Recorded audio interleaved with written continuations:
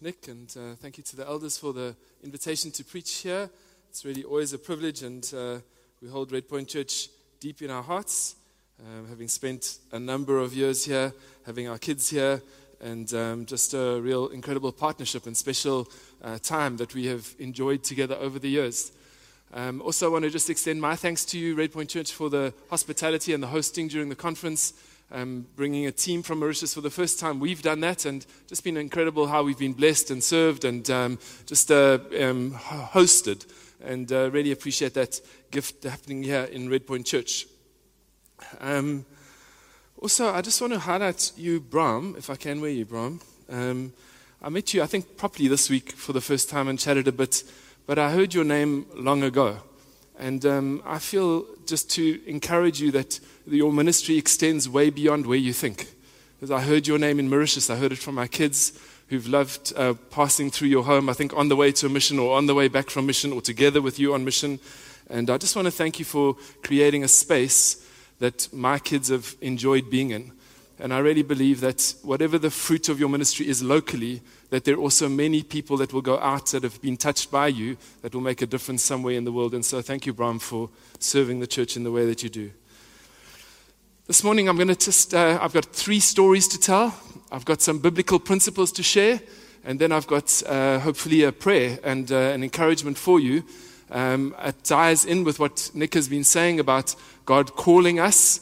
I've called my preacher commissioning moment. There's something that happens sometimes in our lives. It's a moment in time where God calls us to something more. Sometimes it's fresh and new. Sometimes it's a reinforcement of what He's spoken over our lives in the past. Sometimes it's restoration from failure or from drifting or wandering away from God.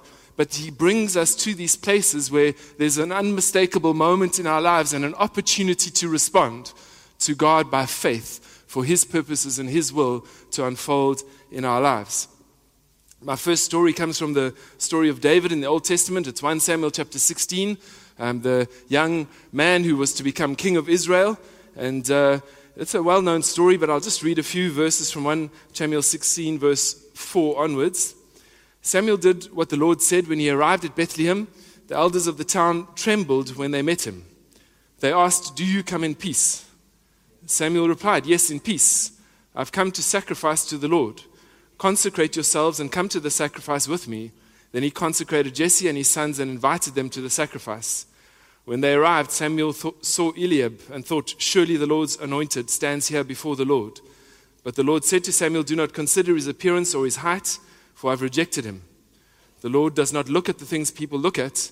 People look at the outward appearance, but the Lord looks at the heart." The same thing happens through all of Jesse's sons. And then verse 11, so he asked Jesse, "Are these all the sons you have?"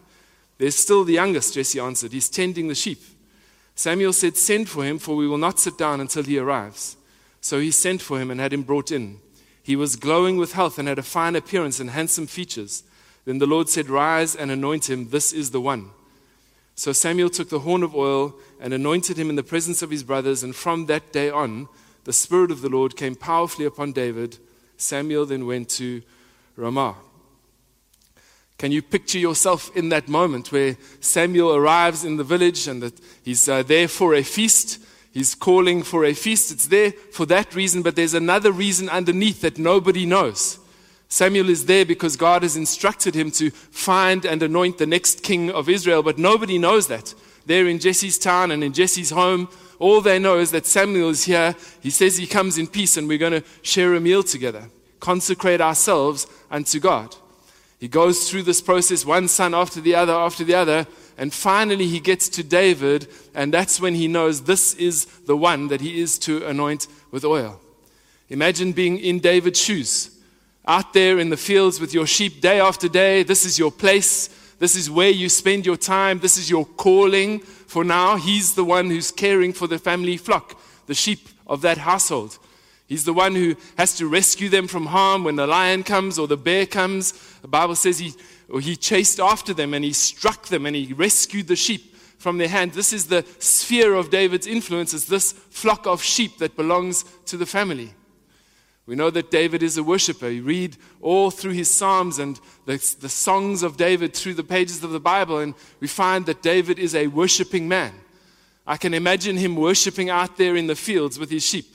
His voice to God's ear alone. No congregation, no temple, no accompanying instruments, just David worshiping before his God. That's his sphere, that's where he dwells, that's what he is given to. And then this day arrives and Samuel calls for him. And he comes into that house probably not knowing what exactly to expect, not knowing how the story will unfold and what will happen to him and why he's even there. But Samuel anoints him as king, and the Holy Spirit comes upon him from that time on. And David becomes a person of incredible influence. Right in that chapter, 1 Samuel chapter 16, if you keep reading, you'll find that he begins to play his harp for King Saul. He's playing his instrument in the palace. Just a few verses before, he's out in the fields on his own, singing his own songs to God alone. The next thing, he's worshiping to bring peace and relief to a king who's tormented by an evil spirit. As you continue to read into the next chapter, he slays Goliath and he's promoted to a high-ranking position in the army. One place, one day, he's just in one place. He's stewarding that which is under his care, that which God has given him, a flock of sheep. Almost like the next day, he's moved into a different space. God has taken him from the fringes, from isolation, from the outside, right into the center of his kingdom's work. My next story is the Apostle Paul. It's Saul when we meet him here. And probably have heard of the story of Saul's conversion, where he turns from a persecutor into a follower of Jesus. He's blinded by that light on the road to Damascus, led by the hand into the city. Everything he believed, everything he was pushing towards, the destruction of the Christian faith, suddenly questioned and out of himself. It's just not where he was. And he goes into the city of Damascus, and a disciple named Ananias prays for him. It's in Acts chapter 9, verse 15. But the Lord said to Ananias, "Go, this man is my chosen instrument to proclaim my name to the Gentiles and their kings and to the people of Israel. I will show him how much he must suffer for my name." Incredible commission. Amazing call of God, this voice of God over his life. You will be my witness to Gentiles and to their kings. I have a big role for you to play, Saul. I've got something substantial for you in my kingdom. I have my work mapped out for you. There's something for you to do. He gets this incredible commission, and everything kind of goes a little bit south from there. He starts to preach in Damascus, but they don't like it, and he's threatened. His life is threatened. They lower him out of the wall with a basket, and he heads into Jerusalem for a short time, and even there his life is threatened, and they ship him off to Tarsus, which is his hometown. Saul gets saved in AD 33. It's AD 40 by the time we hear of him again. 7 years. From that call of God, that great commission, that sense of incredible destiny and purpose about his life, suddenly he's hidden away for 7 years. We don't hear of him. He's not written any books, no letters from that time period that are recorded in your Bible, no preaching invitations, no sense of any kind of influence over his life. He's hidden away in the area of his birth, and this is where God has him, even after his great and incredible commission. AD 40, Barnabas comes to Antioch and sees this amazing work of God that's happening in the church, the grace of God, and he thinks, we need Paul here, Saul. So he goes and fetches him. And suddenly, Saul's life changes. Because from being hidden away for 7 years, waiting for something to happen in that commission, he's now thrust into the center of what God is doing. That Antioch base becomes the central hub of Christian activity and missionary work for the next years to come. And as he begins to preach and to teach there and to share the message that he's been preparing over the last 7 years, there comes a time where that group begin to pray and to fast, and Saul and Barnabas are thrust out into that mission. Begins to fulfill the call of God upon his life almost immediately. 7 years of nothing, and then suddenly everything. Prior to that time, the gospel seems to be spreading mostly by persecution. Believers are scattered and they preach the gospel where they go, and something begins to happen, and the apostles come in to help establish and to get it in order. But from this time, this prayer meeting in Antioch, in Acts chapter 13, there is something that happens where the apostles are pioneering all the work. They are taking the gospel out. They're the ones advancing the purposes of God. They're planting churches. They're sharing that message. They're raising up leaders. Paul is in the center of the advance of the kingdom of God after 7 years of waiting in isolation and the fringes. My last story before I make some points is the young man John Mark. I love John Mark. He's a flawed but good man in the Bible. And he actually is present quite a bit in the Bible, though we don't always see exactly who it is. In Mark chapter 14 and verse 51, we're told that at the time Jesus was arrested, a young man, it says, kind of was there, and he was wearing nothing but a linen garment, was following Jesus. But when they seized him, he dropped his garment and kind of ran for his life. And commentators say that's probably John Mark. There's an introduction there to the man. There's no other reason for that little story to be in the Bible, unless that's perhaps him, the one who's writing this book on Peter's behalf. John Mark's house was one of the central homes in Jerusalem where the church was kind of expanding and growing and beginning its work. It's a house where there was a prayer meeting when Peter was arrested. You can read about it in Acts chapter 12. Peter's arrested, an angel sets him free, and he makes his way to John Mark's house, where the disciples are gathered praying. And he's knocking on the door. They're praying for his release, and Peter's at the door going, "Hey, I'm here." And they say, "No, it can't be Peter. Let's carry on praying." But eventually they let him in, and Peter is restored to the disciples before kind of moving on from there. And the point is that John Mark is kind of right in the hub of what's happening in the early days of Christianity, the early days of the church in Jerusalem. But what happens is there's a bit of a calamity in John Mark's life, because when Paul, Saul, and Barnabas are sent out on that mission, John Mark is with them, but he doesn't last the trip. Acts 13 verse 4, the two of them, sent on their way by the Holy Spirit, went down to Seleucia and sailed from there to Cyprus. When they arrived at Salamis, they proclaimed the word of God in the Jewish synagogues. John was with them as their helper.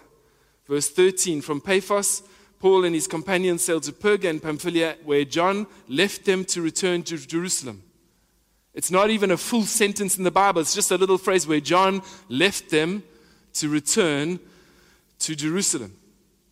But that moment was a moment that totally influenced that apostolic union between Saul and Barnabas and the effectiveness that they were sharing as a team. It was a failure. Saul felt deserted. He felt that John Mark hadn't fulfilled his duty, that he hadn't kept with them while they were serving and pressing forward with the kingdom of God. And when they wanted to go out on another mission trip, and Barnabas said, "Let's take John Mark," Saul said, "We're not taking him. I will not take that guy because he let us down last time, and I don't know what's going to happen out there. We need people we can trust with us." The sense of deep hurt, maybe, or kind of a disappointment and not a desire to go back to that place again. Can you imagine being that person? This is public.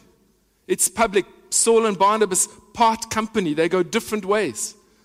Everyone in the church knows what happens. Saul didn't want to take John Mark. Barnabas has taken John Mark. Everyone draws their own opinion or their own conclusions. But one thing is true. Everyone knows the name John Mark.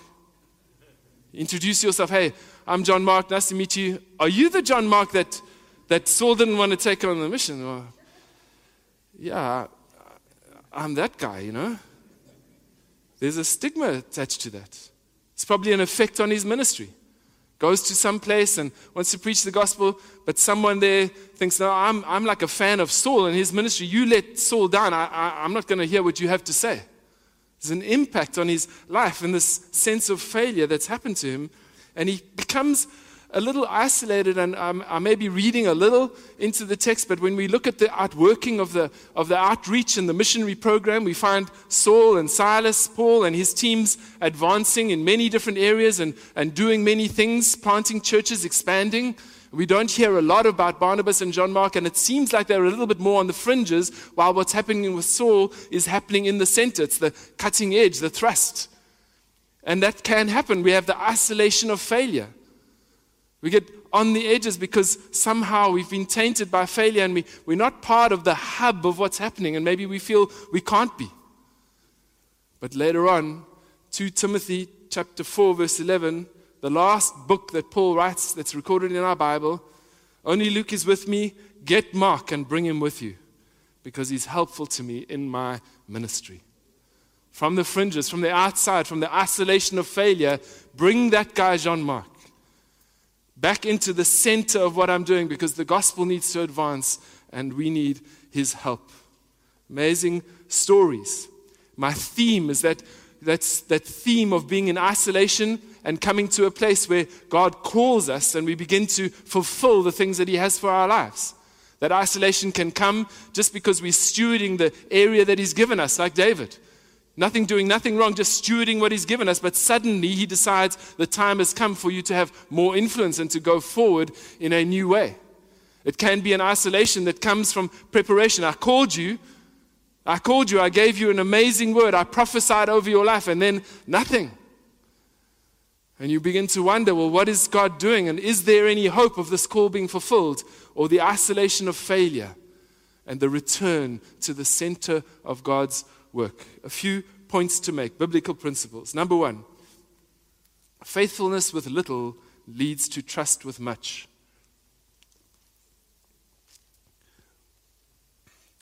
Faithfulness with little leads to trust with much. The story of David reminds me of this biblical principle. God is a God who gives things to us to steward. And as we steward those things, he rewards those who steward things well with increased trust. Probably know the parable that Jesus told about this very principle, where he spoke about the homeowner or the master giving bags of gold to his servants. 5 bags to one, 2 bags to one, 1 bag to the other. And he instructs them to put it to use while he goes out and comes back from his business. And when he comes back, the key thing is, what did you do with what he put in your hands? In Matthew 25:21, the master replied to the one who'd done well with his things, "Well done, good and faithful servant. You've been faithful with a few things. I will put you in charge of many things. Come and share your master's happiness." Been faithful with few things. Been faithful with the things that I've put in your hand. You've been faithful with what you've been tasked with. And I want to give you more. I want to extend the sphere of your influence. I want to enable you, empower you to do much more for me than you've been able to do in the past. This is what happened to David. I'm just managing my sheep, Just looking after the sheep that are under my care. Fighting the predators, because that's what a good shepherd does. Just making sure they're healthy, taking them to good food, making sure they're well watered. Just caring for those sheep that God's put in my hands. I'm worshiping God. I'm praising him. I'm thanking him for what he's done in my life. I'm taking good care of those things that God has given me. And there comes a time when out of that good care, Samuel sends for David and says, "This is the one." Psalm 78, verse 70 says this: "He chose David his servant and took him from the sheep pens. From tending the sheep, he brought him to be the shepherd of his people Jacob, of Israel his inheritance. And David shepherded them with integrity of heart, and with skillful hands he led them." This was God's plan. I took you from the sheepfolds. You did so well with that which I put in your hands, and now I'm giving you more. Maybe you feel this morning like you're just doing the best you can with what God has given you. You might not even have any ambition. You might think, well, this is what I have from God and this is what I'm going to do. I don't know if David had any ambition to be king. Probably not, because Saul was king and Jonathan was his son. There's no kind of inclination of why that would come into his mind. Why, I want to be king. No, I'm just doing the work that God has given me to do, whatever it is, faithfully, truthfully, honestly, with all my energy and with my hard work and with zeal and with integrity, whether people can see or people can't see. Whether anyone knows about the sheep that went missing because of the lion or not, it doesn't matter. I'm going to do what is right. I'm going to take care of the things that God has put in my hands, and I know at one stage God will open his hands and place more under my responsibility. Number 2 is the call of God never fails. The call of God never fails. The story of Saul and his disappearance for 7 years just reminds me of that principle which comes out so often in the Bible. God often speaks, and it's sometimes long before that word comes into fulfillment. 7 years is probably even one of the shorter ones. Take Moses, this special boy, saved from the Nile River. If you could take Moses' life and consider what God had destined him for, I mean, his life probably couldn't have gone much more in the other direction, the opposite direction of God's call over his life for a long, long time. He gets taken into the princess of Egypt's home. He gets raised under the Egyptian customs and values. He could have lost his call right there. Lost connection with his Israelite heritage. Lost identity with those who were in slavery in the nation at that time. Could have been robbed of the call all the way through that upbringing in Egypt's household. Gets to the time where he comes out and he wants to take matters into his own hand. Kills an Egyptian. Tries to settle the dispute between the Israelites, and the next thing you know, he's running for his life. Tried to do something to fulfill the call upon his life, but didn't do it well, got all messed up, and now he's running for his life. And then he spends 40 years in the wilderness, isn't it? 40? 40 years. Caring for a few sheep. It's a common theme in the Bible. And out there, when there is no sign, nothing to indicate that the call of God is coming to fulfillment in Moses' life, no sense of imminence, just 40 years of, okay, well, this is my lot. Suddenly there's a burning bush. And the word of God comes back to Moses. That time is over. The season is over. The isolation is over. Now you're going to set my people free. I think even the coming of Jesus fits this principle. It's delayed. You read through the pages of the Bible, put yourself in the heart of the Jewish nation, listening to those prophetic words, hearing the words of Isaiah being read out in the synagogue, thinking about this Messiah that's going to come one day, come one day, come one day, constantly hoping for something in the future. At the time that Jesus comes, the Israelite nation is under subjugation. They're under the Roman Empire's rule. The religious leaders are harsh and overbearing. There's no sense of spiritual life in the nation. There's no indication, nothing to suggest now is the time that God will fulfill his purposes. And suddenly Jesus comes onto the scene. His call, his purposes will never ever fail. Galatians 4 verse 4 says, but when the set time had fully come, God sent his son. When the set time had fully come, God sent his son, Jesus. I'm sure many of us can think of experiences in our own lives where we've kind of experienced delay. Sometimes it's, hard and difficult. Sometimes it's maybe just a little bit of our own insecurity or things that we kind of wrestling with. I remember being an elder here in this church and kind of thinking about church planting, looking at church planting, all of the nations of the world passing through this building, many conferences, calls to go out and follow Jesus. And I remember early on in my time as a disciple thinking, I think 3 years and then I'll be out of here. And it's Nick's fault because he preached from Daniel in one of the elders' meetings, and Daniel was prepared for 3 years, and then they were given their kind of roles of responsibility. There were a few other things. I wrote Nick an email. Hey, Nick, I think 3 years, that's my time, and I'm out of 10 years. I was on eldership here. I think 10 years. I thought 3, I thought just getting prepared and I'm on my way. When I used to preach here on a Sunday, from time to time, I used to come to this building on a Saturday afternoon to practice my preach. Preach to these empty chairs that you're sitting on. My whole sermon. Break down in tears, emotion, crying out to God. I walked through all these chairs. I put my hand on every one of them. Prayed for you, sitting in that chair now. Somehow God would do something with your life. The call of God is unstoppable.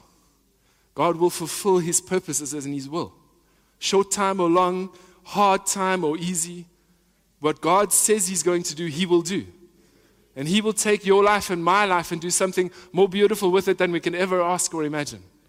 More significant than anything we could possibly do on our own. More effective, more fruitful. Because when God fulfills His word, there's something beautiful that happens in our lives. Number 3, we need the Holy Spirit's anointing. We need the Holy Spirit's anointing. The story of David, you see that idea coming through because he's anointed, and it says that he's full of this. From that time on, he changes. There's something that happens in David's life when he's anointed to be king. There's also something of that idea in the prayer meeting with Saul and Barnabas. And those pastors and teachers are praying. The church at Antioch is praying. They've got this sense that God wants them to go on mission. God wants them to take teams out and to spread the gospel message and to plant churches in other nations. But what they don't do is they don't just say, okay, well, that's what we feel, let's go. Let's, kind of pack up our bags, let's take the practical steps, let's find the port, catch the boat, let's do what God. There's a moment where they lay hands on those men.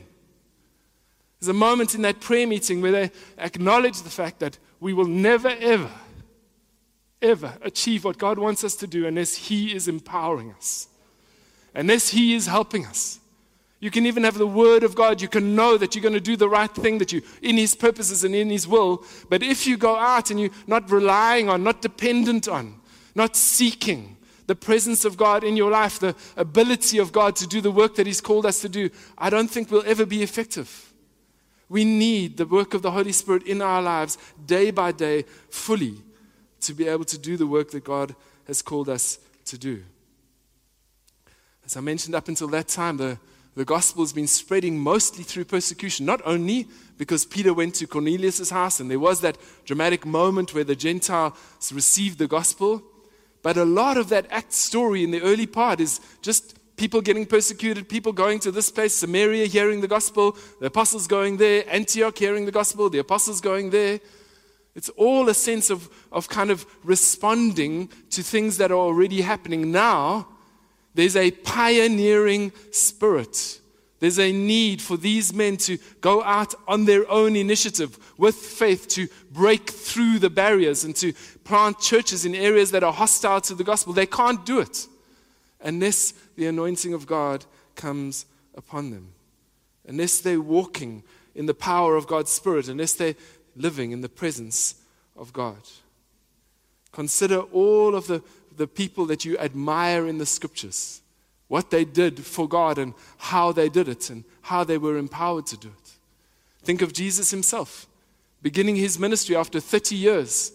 He's fast in the wilderness and coming back and preaching His first sermon in the synagogue. And where does He go? The prophet Isaiah. And what does he read? The Spirit of the Lord is upon me, because He has anointed me to preach good news to the poor. It's the start of Jesus' ministry is in that place, on that basis, quoting that scripture. When the church had to appoint deacons, Acts chapter 6, what were they instructed to look for? Find people who are full of wisdom and full of the Holy Spirit. Find this kind of person. If you're going to entrust leadership, stewardship to people in the church, if you're going to place responsibility in the hands of someone in this community, find someone who is wise and full of the Spirit of God. It doesn't say find someone who's successful. It doesn't say find someone who's confident. It doesn't say find someone who's an extrovert. Find someone who's good with words. Find someone, all those things are helpful. But for the deacons that were to be appointed in the church of Jerusalem, find someone full of wisdom and full of the Holy Spirit. When Stephen was stoned as the first Christian martyr, at the beginning of that story, it says that he had a face like an angel. And at the end, when they were about to take his life, he was filled with the Holy Spirit as he looked up to heaven. Stephen, as he proclaims his final message, declares this incredible wisdom about Jesus, full of the Holy Spirit. Paul's prayer for the Ephesian church, it's in Ephesians 3, I think, includes this phrase, that they might be strengthened with power in their spirit, in their inner being. I don't know about you, but I know I need the power of the Spirit in my life. I know that I'm not capable of doing what I'm called to do without the power of the Spirit in my life. We need that. The constant sense of revelation, constant sense of God's presence at work in our life. Number 4, failure is not final. Failure is not final. The fear of failure, story of John Mark, it's actually a crippling problem for many people, the fear of failure. Cripples us. Kind of feel that somehow if you mess up or lose your way, somehow that there's a label that comes over your life and like that's it, Can't imagine letting Jesus down, letting a leader down, a friend down, and this sense of failure. But, we all also have different even definitions of what failure is. One person can miss their quiet time this morning and feel completely overwhelmed with oh man, I really messed that up. Someone else cannot read their Bible for a month and have a small twinge of, I really need to do better, There's a sense in which the definition of failure is it can weigh on us, our own idea of what is bad or what needs to be better. But I think for me, what is critical is our response to failure. Our response to failure is as important as the failure itself. Some mistake we made, some sin we've committed, or ministry we've walked away from, we can carry it around with us constantly. Affects our relationship with God, affects our relationship with people, affects our faith. We can't really believe, we don't have the confidence to take another step because we're carrying around with us this sense in which we have failed. And I think that there are 2 ways to respond to failure which are highly unhelpful. Don't do these 2 things. Number 1, you think, well, I can't fail. And so you never take responsibility for anything. You're always blaming somebody else. You can't, it's too hard. It's too big a thing for you to have failed. And so you find a reason to never have to take responsibility for it. You get hard. You get critical of others. You get kind of harsh with God even. God, how did you put me in that position? How can this be? Or else you sink into a pity, self-pity, despair. Failed. I'll never ever do something useful for God. 2 wrong ways to respond to failure in our lives. But let me ask you a question. Have you never let your parents down? All of us have got parents here in the room, right? Have you ever let your parents down? You ever had your relationship with your mom, dad kind of affected by something you did? I have. Remember a few occasions that my mom let me know that I'd let her down. One thing, I think I've shared it here before, but I went through a stage in my teenage years where I was very sarcastic. Very. And my mom was a soft target. I used to be sarcastic with her all the time. Eventually she said to me, just, if you don't have anything nice to say to me, don't say anything at all. I don't want to hear your voice, basically. I let her down. Felt bad about it. Can't take it back. Can't take those words back ever. It's done. But my relationship with my mom is beautiful and sweet. Why? Because parents don't want their children to suffer under the failure for all of their lives. They want us to train us. They want us to learn from it. They want us to thrust us out so we fulfill all our potential. I think my mom's my biggest fan. She wants me to succeed. She prays for me. She's desperate, in a sense, for her spiritual kind of fruit that comes through my life. It's not that failure kind of permanently damages my relationship with mom. I know that there are things that we can do that are constantly grievous to God or to others, and we need to avoid that. But I'm talking about letting failure dominate your life. It shouldn't. Should let ourselves be restored, come to grace with God. I'm so glad that the story of John Mark's recorded in the Bible. I'm so glad that he endured the shame, the stigma of being the one that caused that apostolic team to break up. Imagine if it was me. Chris and Nick are working together apostolically, doing mission, achieving great things. And something happens and it's because of me. Chris and Nick have a great argument and they stop working together. Part company, go other ways. I'm so grateful that John Mark allowed that incident to shape his life. Somehow it affected him in a way that he was an effective minister to Jesus, and he was called upon to come and stand in the center of God's work to advance the kingdom of God by the time the story was complete.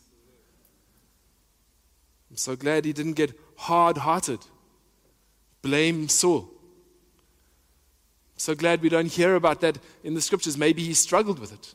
Maybe there was some things he said or things that he wrote to others, but it's not there in the Bible text or in the story. And I'm so glad it didn't become the character of his life. Hard man. Just not wanting to get hurt again, pushing away Saul, kind of criticizing others, criticizing Saul's leadership. Saul's got no compassion. Paul got no grace for people. Such a hard man, stubborn man. I wouldn't work with Paul if I was you. Didn't let that become the character of his life. Didn't let himself sink into a hole of self-pity. Somehow, he got himself to a place where he was an effective servant of the Lord Jesus, regardless of his failure. Amazing stories that we're reading this morning and lessons that we're learning. The story of David, of this young man stewarding what's under his care and suddenly coming to a moment of increased influence by the hand of God at a moment in time. Looking at the life of Saul, someone called by God and then hidden away, waiting. When, God, will you fulfill your purposes to my life? And then getting called to come to Antioch. The story of John Mark failing, creating a division in the body of Christ and getting isolated on the fringes of the kingdom of God while the main work is happening through Asia and towards Rome. But in the end, pulled back into the center of God's mission. In these three stories, there was a human voice that came to those people. We don't know who called David, but Jesse, David's father, sent for David, probably a servant, went out there and had to call David to come back to the feast. For Saul, it was Barnabas. Barnabas went to find him. Come, Saul, we need your help here in Antioch. And for John Mark, it was Timothy. Timothy, go and fetch John Mark. I need him here in the center of my mission. There's a human voice that's kind of bringing the message, but there's a divine voice that's at the back that's saying, now is the time. There's a human voice that's passing on, just passing on a message, come back to the center, come out of isolation, but there's a divine voice from heaven that is actually making it happen. That's changing things, shaping your space in which you live, the influence that you have, opening doors for ministry, giving breakthrough opportunities for the King and for his kingdom to advance. And this morning I'm trying to be an echo of those human voices that went out to fetch those three men, David, Saul, and John Mark. And I'm trusting that if God is ministering to you today, that there's a divine voice that is resonating in your heart. Could be that you were at the conference this week and something happened in one of the sessions and you feel stirred. God is doing something in my life. Could be just something that comes out of what I've shared this morning. Could be a moment that we had together in worship. Could be the prayer meeting on Thursday night where we cried out for Zimbabwe and something happened in you and you thought, I want to participate in the global mission project. I don't know what it is for you, but my prayer is that if God is speaking to you today, that you will respond with faith. Open your heart, open your hands, receive what He's placing into you, and move forward in the name of Jesus. I wonder if we can stand together. Is it okay if I pray for us?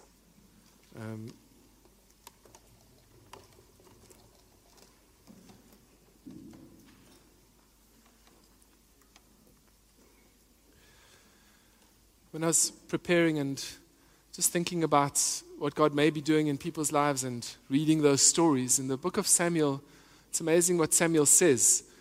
He says, we're not going to sit down until that young man comes. And that's actually why I've asked you to stand this morning, because I feel like God may be speaking to some people and calling them specifically this morning, but I feel like God's calling all of us to stand and witness and pray for God's unfolding work in people's lives. And I know it might be a little awkward for you, and you might not know how to respond always, but I want to invite you to come down to the front if God is speaking to you. If God is speaking to you through the conference or something that you've heard, or God is speaking to you through these stories, or something is happening in your life, and thinking, okay, that's me, the season is changing, something is happening, and I need to respond to God. While we stand in the presence of the community, in the presence of the church, with the witness of us, by the power of the Spirit, we want to pray that God takes you into that space that He's prepared for you.